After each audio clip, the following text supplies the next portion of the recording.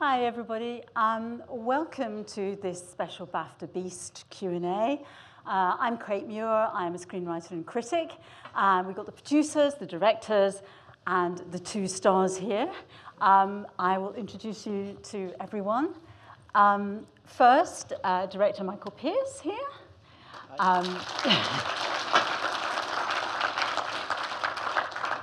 Johnny Flynn, who plays Pascal. Jessie Buckley as Mole.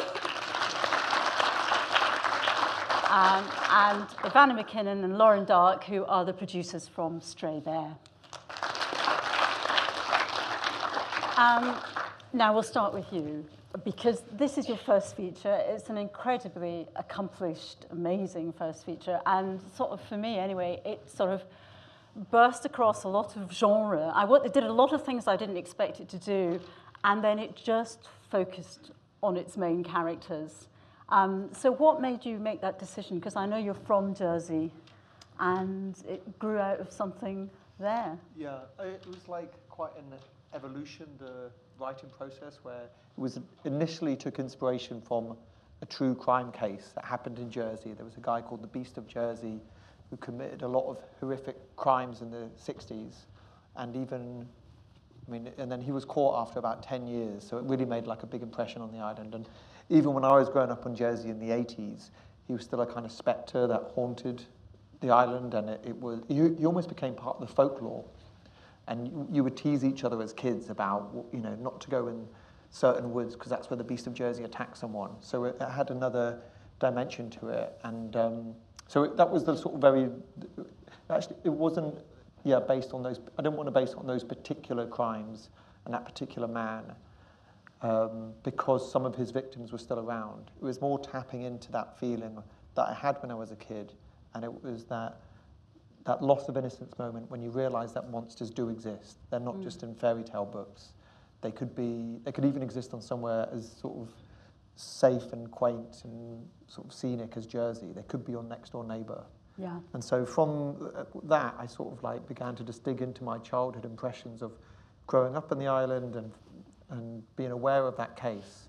And I wanted to sort of deviate from most serial killer dramas, which either focused on the police or they explicitly focused on the killer. And I was like, oh, there's always often like a girlfriend or a wife of one of these characters. And maybe that person who's usually on the periphery has a fascinating and complicated journey. Maybe we bring that person center stage, and we don't show any murders on screen, and in some ways I could recapitulate this story as some kind of fairy tale. And so there was like an evolution of all of those ideas, and then once I'd created those, the characters of Mole and Pascal, it became, kind of like alchemic, where they began to have lives of their own. And as much as I sort of set perimeters for the story of it being a fairy tale and based on my impressions of growing up on the island, they started to have lives of their own, and then I began to follow them, and they became quite unpredictable in places. Yeah. Johnny, your character is, it's really an ambiguous, deliciously complex thing to play. Was it exactly as you imagined it when you saw it on screen? Did you improvise? Was it a slightly different character? I'm just interested to know. Michael always encouraged an atmosphere of play, and in terms, some aspects of that were made really easy by working with Jessie, who we just really got on really well, and had a great, it was so funny because we were making, because the murders and things weren't shown in our story, but they're the backdrop and you hear them in news reports and stuff. That's all the stuff that I didn't see while I was filming, so it's quite easy to think while I was making it that I was making this really amazing love story. So it's quite a surprise. Obviously I'd read the script, but the atmosphere of it was very surprising when I watched it, and I even had a different kind of feeling about it having seen it than whilst I was making it. I thought, oh, maybe I didn't do it. I thought it was a bit. Did you feel you've been duped? Well, no, I loved that. I thought that was so clever. I think Michael was very aware of that ambiguity all the way through, actually, and it's something he spoke about. But obviously, you have to have something in your head whilst you're doing it, and I think as well, like in terms of not thinking about the awful things that my character may or may not have done,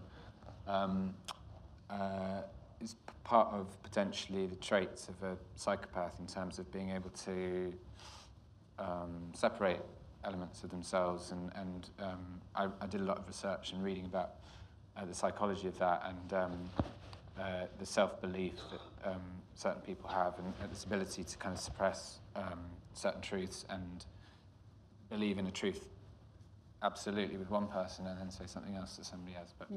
But I mean, yeah, it was just, I mean, Jesse's obviously incredible, and it was really just lovely to kind of play those scenes and mess with, and there was quite a lot of, there's kind of montage bits, I think, where we're just goofing around.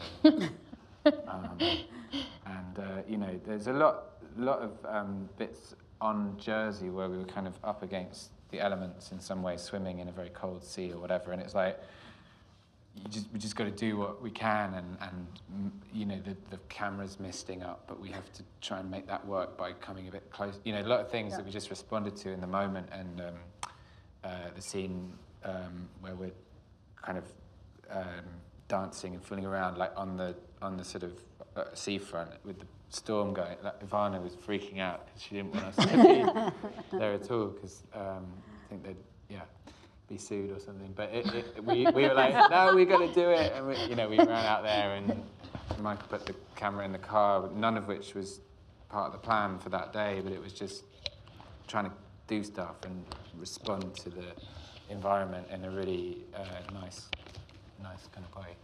Yeah, safe from disaster. Jesse, this is your first film. What was that moment like when you knew you were going to do it, and what would this lot like to work with? Well, I think when I read this script, I just completely loved it, and I thought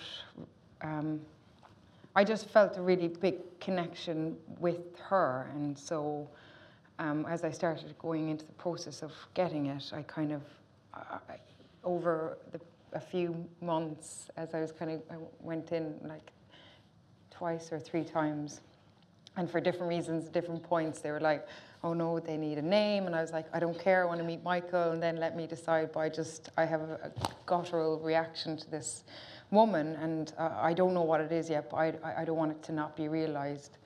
So, and I kept the script until they finally gave in to my bolshiness, and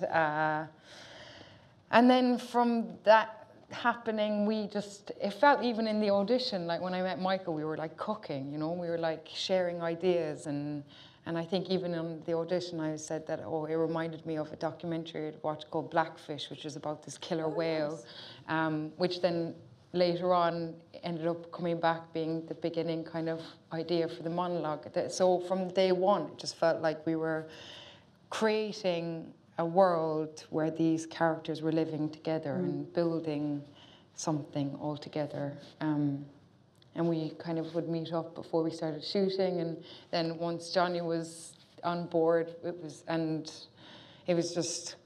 incredibly alive set where there's danger in all the characters, and it meant, and in the story and in the script and with each other, and Johnny and I were kind of daring each other to go beyond what we thought we were capable of doing, and pushing our, I suppose, emotional limits. What was it like when you first met up, the two of you? Were you aware that this was going to work? Because it had to have this incredibly kind of disturbing chemistry between you. Well, no, it's always awkward when you do a chemistry meeting with someone. And I think you left the room and you're just kind of talking about the weather or whatever, and trying to like go, oh God, we have to pretend that we're in love in front of other people. And so, but also we kind of we work quite similarly. We like, same music, and kind of it felt really right. Like, I don't think I read with anybody else. I was quite adamant because I really liked both of them for the part at that point, and I met them a few times, that even if they came out of that sort of chemistry read and they hated each other, I still would have cast them. Just would have made our job more difficult maybe in the edit, and to, because I just thought they were so right, and it's not like, but it made it much easier that they liked each other, and it certainly made my job a lot easier on set, because you're not trying to sort of having to create the chemistry. It's already, they're being already quite playful with each other. But yeah. I felt like it was a... What are you going to say? Sorry, you're among friends here. So I didn't have that feeling at all. Depressing. Well, it's like, when I knew everybody I have ever met who's met Jessie is always going, oh, you've got to meet Jessie. She's the coolest person in the world. Her reputation precedes her as just being like this awesome person. So like, I was like, wow, I've got to be awesome. But I knew I'd like her, and it's that awkward thing of like you meet someone, you're like, oh wow, you're great. We're going to be friends, but we have to talk about the weather for a little bit first, and all that kind of stuff. Yeah. But it was obviously going to work out, I think. Fantastic. Now, what about Lauren and Ivana? How did you manage to get this off the ground? Tell us of your struggles. Tell us how you... Well, I think so the script was initially developed by a company called Agile, and at that point, I think Agile were predominantly a commercials company, and they had made a feature doc, and they wanted to partner up at the stage that they felt like they were kind of nearing a draft that was ready to show, with people who'd made kind of drama before. So we met, 2012 or 13-ish, so quite a long time ago, and developed all together a little bit more, and the BFI were on board, and then I think Film 4 came on board over maybe kind of 6 to 9 months of sort of feeding in thoughts.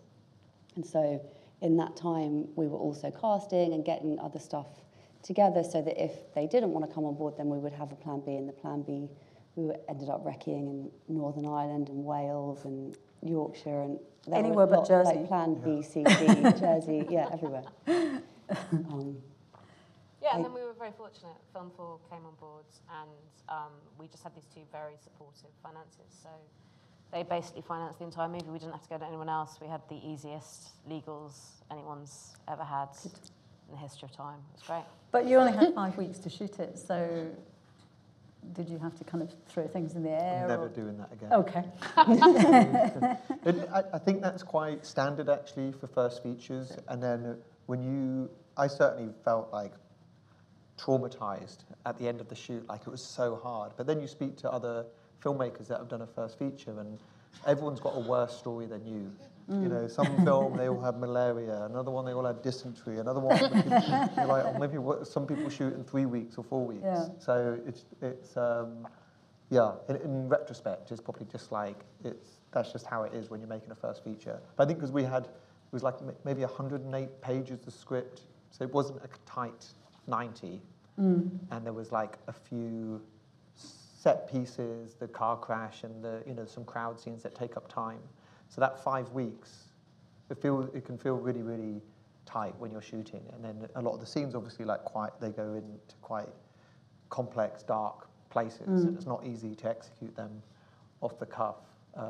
So there was a real sense of urgency every day. But on the flip side, that energy did feed into the performances. There wasn't any time to sort of, there's so many times that I was going to Jessie and Johnny, and we had to make a really quick and honest conversation about what the time that we had to shoot something. But luckily, these guys were like very keen to sort of jump into the deep end straight away. They weren't sort of put off by that. If anything, they really wanted to step up to the plate, and that it seemed like a fun challenge. Like, okay, well, can we just not warm up for the scene? Maybe we don't do a rehearsal. Maybe we just start. And something, they were starting at a really high level. Many times we were in the edit and using the first take because it was so strong. So it felt quite difficult. But yeah, it feels like highly pressured to shoot in that amount of time. But actually, you do weirdly gain some extra like fuel Energy. for the furnace. Yeah. Yeah. That scene on the cliff tops Oh, where yeah. we're screaming at each other, it's supposed to be so intimate and alone on this howling, windy... When you sort of first kiss, that what? No, When he I mean, says that he loves me. Oh, yeah. And Yeah. yeah, Right. when I drive her nearly off the edge of the cliff and the car skids, and you get the sense that we're totally alone and stuff. But we did it in between, in tiny like 30-second windows of like busloads of tourists. and they all were taking photographs. And they were, like, in actually a the scene would semicircle finish around and they us. would like all these Chinese tourists on a trip around Jersey. Excellent. I really, really like the cinematography in this, and it's the same guy that did For Those in Peril, which was another brilliant beach-based. It's Ben Kraken. And you were at film school together? Yeah, with the Yeah. director of that film as well. And yeah, the DP Ben, Maya Maffioli, the editor, Gunnar Oscarsson, the sound designer, they were all at the film school the same year as me. Right. Also the production designer, Laura Ellis-Crick. So and we'd made a bunch of shorts together, and we'd all sort of seen a bunch of movies and argued about movies, and it was really special to like make the first feature. And we'd already created that kind of like shared language about we know each other's You aesthetic. had quite well. shortcuts. Yeah. Yeah, 100%, which really helped when you're shooting Yeah. quickly. And then sort of even though we had like so many ideas that you want to execute inevitably on a film, and then you kind of got to like reduce that and distill that to what's achievable and the resources that you have. But Ben was very keen to try and make it not feel like a British serial killer drama. Like our references were more, to be honest, it was a lot of like American cinema that had maybe looked at a dark subject, but through the prism of a romantic fairy tale like Badlands or Wild at Heart. And we wanted to embrace the sort of the beauty of the island and maybe film it more as a sort of elemental romantic film than play too heavily in creating tension through the landscape. And so we tried to make it quite lush in the colours and sort of make sure that the texture of the landscape felt very present, and that you felt the sea always being in the background. And it was often trying to go against what the implicit sort of genre conventions. Yeah. So there was no like added mist in any forest. If anything, we were No trying to- duh music. Yeah, exactly. So yeah, it was great to work with him and just having that, being able to work quickly. And I wanted to ask you a bit more, Jesse, about the character, because it seemed to be, to hit that for your first film, such a complicated character, such a kind of internally twisted and complex woman. I mean, just really, things after that are not necessarily ever as good. You're looking at, I'm playing a wife. And I just wondered if you knew how much you lucked out at that point when you hit that, her specifically. And what was the best bit for you of playing her? Well, I love complex people. And I think everybody's complex. You just have to dig around to find the complexities of people. And for me, what was so beautiful about her was that actually she was a very raw, there was a rawness about her that felt like it was kind of elemental, and she had to turn, I felt my job was really to turn my skin inside out. And she's a woman who was atoning for a crime that she committed when she was 13 and wearing that cross, and what that felt like now that she was 27 and wanting something more of herself, and being afraid of the things that she wanted most, really, or which is to feel again because she's numb. And it's a complete gift when you get somebody who has the option of so many different colors that you can actually make choices to create how she's seeing her world, So really it was about kind of, before I started, just filling up my mind with how she was, what her world looked like. And I used different things to help me get into different, places like music or just ideas that we would speak about that would come. But she was a character that I definitely, like, it was intense, but I never ever felt jaded. I felt like I was being like just energized by this woman who was just becoming alive again in a scary way, scary and dangerous, but really powerful way. It was really complete joy and thrill. Actually, of course, I mean, I don't know if anybody's seen it at the London Film Festival, but Wild Rose played, and you star as a country singer in Wild Rose, and again, actually, that's an absolutely fantastic character. I mean, bonkers, brilliant. You know, you're singing. In fact, you know, you're both musical people, aren't you? Because you've got the Sussex wit, you've got your other secret musical lives, don't you? Does that play any part, or you know, you try and keep that separate, or did you bond with that? Yeah. He brought a guitar into work one day. We've done it. Yeah, I feel like on our most stressful days, you'd hear you guys harmonising. Oh yeah, the car on crash. a field, Oh, like yeah. sitting on a field harmonising over lunch. that's lovely. Oh, that's lovely. I feel like that's something that we're like, now that the episode of the film is past, we're sort of like, in terms of something to focus on, that's something that we've started talking on, like when we've got the time, we're going to go into the studio or something. Yeah. But I'm that would be definitely great. excited about that. Yeah, yeah. I There was a suggestion at one point that there was a Mollin Pascal song sung at some point in the film. That would have been so wrong. We could release a kind of belated single. remake it as a musical. Yeah, I wasn't up for Oh, that. No. I said, no, they're not singing together. No. And actually, I purposely didn't listen to any of the music that they'd done before because I didn't want to. I wanted to think of them as actors and not have any of their. I don't know, to be seduced by you getting, you know, maybe having this idea that the characters could sing. And recently, I went to at one of the parties for Wild Rose.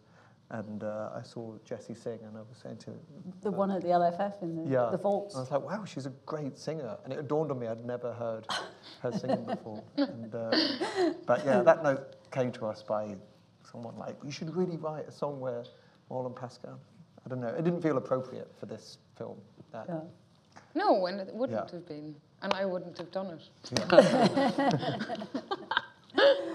Before we open to questions, I just wanted to talk to you both about what you're doing next with your careers, because you are now rehearsing in a play in London.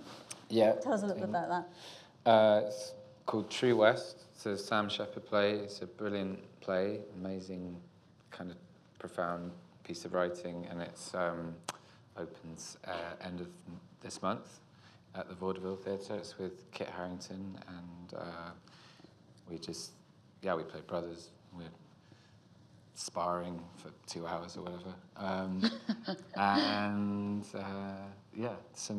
some other stuff that I can't remember. Some stuff. I did a film earlier this year that I guess it's going to come out at some point with Adrian Shergold. Sorry, we don't need to mention that. Yeah. Yeah. So that'll be. And Jessie, you've done 2 films. I did. I'm doing something at the moment called Iron Bark, which is about a man called Greville Wynne, who was a businessman from Chelsea who got poached by the MI6 to go undercover into the Soviet Union and courier information between Russia and Britain during the Cuban Missile Crisis. And Benedict Cumberbatch plays him, and I play his wife in the 60s, which is... The wife's part. 60s is crap, man. It's like the most depressing time. Nobody can express anything, but that's an interesting thing to figure out what that is about. And then I'm doing a film later this month called Misbehavior, which is about Miss World came to the Albert Hall in 1970, and it was the first time a black woman won Miss World. And at the same time, there's a women's liberation movement which basically ransacks the Albert Hall and causes havoc. So I played one of the leaders of the Livers. Fantastic. We've only got a short time, so let's open up the questions to the crowd. And the lady in the first row here. Imagine. Hi. Thanks for making the most beautiful romance that I now feel a bit guilty for enjoying so much. The naturalism of the romance really reminded me of Don't Look Now, which is one of my favourite horror films. I wondered if there was any, talked a little bit about influences, but particular influences on either the performance or the direction of the film. Now that you mentioned Don't Look Now, I think it was, I love that movie. You talked about it to us. Yeah. And I'm just thinking actually now how, the famous scene in that when it's cutting back and forth between them making love and then getting dressed to go out. And it's also quite, so there was some part that maybe we did try to employ with the scenes where they're making love and it's cutting to them underwater. And there's something very impressionistic and that I felt that would capture something that was very free in the relationship compared to how we shot the scenes where Mole is trapped, which are much more considered, and the camera's always slowly tracking in, or it's on sticks, and the frames are very solid. And then with Pascal and Mole, it was always like handheld and trying to be very spontaneous. And I suppose also what's really affecting in that scene is that it's two people getting over the grief of a child, and there's something that's very tender of, doing a love scene, which is like, sort of orbiting a very strong, like dark emotion. And there was something with this after Pascal is being released, and then you have a love scene. There's an extra poignancy with that. So that film, I mentioned, Badlands and Wild at Heart, how it's infused like fairy tale sort of language and tone. Of course, like Hitchcock and Chabrol in terms of the story. And I was, watching films like Shadow of a Doubt, or La Bouche by Chabrol, like is very close in like the subject matter. And then actually a lot of like first features, like Martha Marcy May Marlene, I really loved how that felt like a kind of fable in a way, and it seemed sort of outside of a specific time, and it had a really complex female role in it. And if we spoke, it was what did we share? Breaking the Waves. Yeah. And then there had oblique references, like me and Johnny talked a lot about Patrick Swayze's rendition of a psychopath in Point Break. Who, for me, I think that's one of the most truthful versions of a psychopath in film, in that you're captivated by this person and you find them so charismatic. And a lot of the research that we both did into psychopaths kind of demonstrated how you could be swept up in their charm and charisma, whereas mostly in a film, you know who the psychopath is from the very beginning, and you create some distance with them. You know that they're evil in some way, to use that term loosely. Whereas in Point Break, I thought that was the coolest character ever when I was a teenager, and it was only when I got older that I thought, oh wow, he's really cold and sort of sadistic and unempathetic. And so that was a closer reference than Hannibal Lecter. So sometimes it was like coming at it that way. Just wanted to say it's like a very intriguing interpretation of that kind of genre. What was interesting to me is that the relationship between Johnny and Mole mirrors in some ways. I picked up on the fact it sounds a bit like fantasy versions of Ian Huntley and Maxine Carr. I think the dynamic was there. So my question to you is, to Michael, is obviously you were talking about the original case. I mean, how much input did the police have in shaping your script? And to Johnny and Jesse, did you model your characters on any particular real life notorious figures?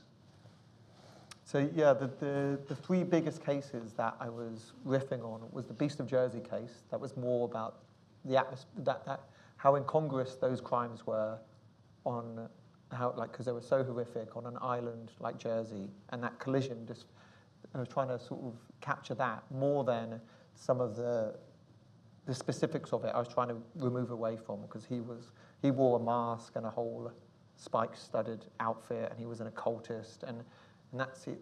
Yeah, I really tried to like not incorporate the more sensational parts of that case, just because some of his victims are still around. and it felt just the right thing to do to sort of deviate away from it. The other, Ted Bundy had a couple of girlfriends for like many years, and I was quite fascinated by how someone like him could sustain long-term relationships and not necessarily be abusive in those relationships and commit those crimes. And so I researched around them. And then the other case was Ian Huntley and Maxine Carr. And I remember how much even maybe culturally, there would be more vilification, strangely, on someone like Maxine Carr, who didn't know, said she didn't know, than Ian Huntley, who we'd be used to packaging as like evil. But I just remember those images when I was growing up of Maxine Carr on the front of a newspaper. And I thought, well, I've never seen, and I would have those intense reactions of like, how could you do that? She must have known. And I thought, where's the film that had tried to make a leap in genuinely trying to empathize with someone that didn't know? Because if psychopaths are that charming, that manipulative, that charismatic, maybe we could all be a victim of someone like that. And I'd begun to read so many cases where even the defense lawyer of a psychopath who knew the crimes that they committed had fallen for them and sometimes married them. And so it was like trying to find a kind of extreme form of empathy with someone that was the journey of the film for me. And Johnny? Well, I think actually on the back of that was that the question that Moll is asked the minute that she meets this man and the minute that the reveal of him being caught up in the murder is that this is a man who's brought her back to life, and how can somebody who brings her back to life be the same person who can take life? And I didn't really base her on anything specific. We went and met a kind of woman who deals with victims of psychopaths. That was interesting. And then I read a book about your inner shadows and about kind of how there's a kind of beast basically in all of us, and it requires one lancing of that thing for it to come out, and especially if it's like being pushed down, and being controlled by a very conservative world of what it's telling you, which is what is good and what is evil, but that it's kind of, so I didn't really base it on, Another question? There? And there. I'm not sure if we ever heard what Michael's going to do next. And also, I've seen this twice now because I thought it was one of my favourite films at the last film festival. So I came back to see it again, brought a friend who was like, oh, the whole time. Apart from asking Michael his thing, my theory is if this was a Nordic thing with subtitles, this would be massive. Like, everyone would be going on about it and stopping people in the street. And I can't understand why it hasn't been a huge hit. I'm a massive fan of it, by the way. You probably picked up on that. Thank you. Thanks. I'm doing, I'm attached to a script that I haven't written. And I'm doing because I find writing like the hardest part. I just want to turn up for the fun stuff, which is like directing the film. And so it's a script I haven't written. I'm doing like a pass on it, and it's a coming-of-age sci-fi film set in the States. So also like a character study, but looking at more family than a romance, and also with kind of one foot in genre. And then maybe if we did it more in the Jersey dialect and we added the subtitles, it might have helped. I don't know. I mean, I think it did like relatively well for its modest size, and it was distributed in a lot of countries. So I think we were like quite happy with the release. Whether it was like, an explosion, I don't know, but it was, it felt like, for what my expectations were in some ways, it felt like a lot of people saw it. I don't know. I'll do the next one in Swedish or something. We've got one more question, and that's it, because we've got another screening coming in. Anyone? Lady there? Just first of all, I purposely didn't read anything about the film. So when I came in, I thought I was watching a love story, and then sat with my hands up at my eyes for the remainder of the film. But just a question, I guess, for both the director and the actors, in terms of the story, because obviously, Michael, you've written and directed it. Was it something that was very set in stone from day one filming, or was it a lot of the scenes just seem so real and raw and emotional? Was there leeway with the script for the characters to surprise themselves with how they would react to certain situations, like as the story went on, or from like, if that question kind of makes sense. Yeah. Thank you. Did you improvise? Well, the script was so brilliant that like there was nothing, there was moments maybe where we bled out from what the scene was giving us, but the writing was just so fantastic, and all the in-betweens were little guidelines, which then when we were there in the middle, we were all kind of figuring out. That's the best kind of scripts are things that are like 70% realized and 30% unrealized until you get to on set, and then you're figuring it out in that moment because you've probably tried to figure it out and it's been a different thing the week before in your head, and then once you get there, it's like its own thing, and for lots of different reasons, whether that's weather or lighting or whatever, like. And I suppose bits like the montage section, that was all improvised about what we were kind of, but the script, I don't feel like we changed much in the script.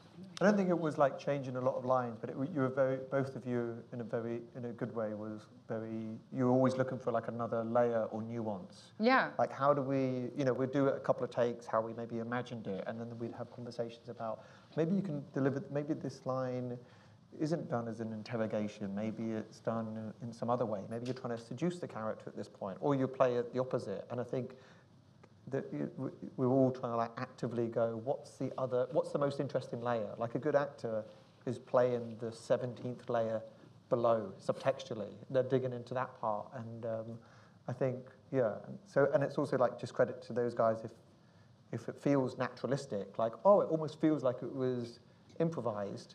It's because they were able to like tap into some truth. But maybe you're right that most of the lines were set, but you were like, it was finding different inflections and stuff. I felt like there's a lot of, like in a really good way, there's a lot of space within the story for, like you say, scenes could have been played lots of different ways, and we did takes where they were more one thing and then more another, and I guess then you have the benefit in the edit of being able to choose what works in the overall flow. But like with good music, there's a lot of space for the person reading or watching to kind of hook themselves in as well and bind with the story in that way. Right. Yeah. Oh, well, and with that, thank you very much for coming and listening to everybody. Thank you to our guests.